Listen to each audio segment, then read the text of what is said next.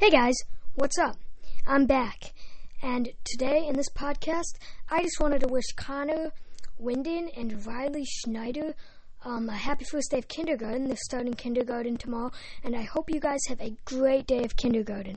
Kindergarten is fun because you don't have to do that much math, and basically you just focus on reading, and reading is great, so make sure you choose a good book, because if you don't, then it won't be really great.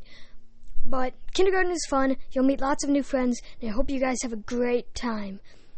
Just don't say poop, Connor, because that'll get you in trouble. And Rylee, try not to make any trouble with anybody, because I know you did that back when you were in preschool.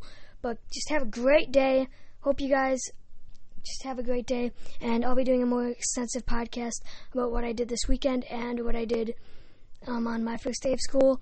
But just have a great day of kindergarten. It's really fun, guys. You guys will love it. You guys will love school until you get into about 3rd grade, and then school just sucks. But yeah, just enjoy your first year of school, because your first year of school is pretty good. So just have a fun time. See you guys. Join me tomorrow. Bye.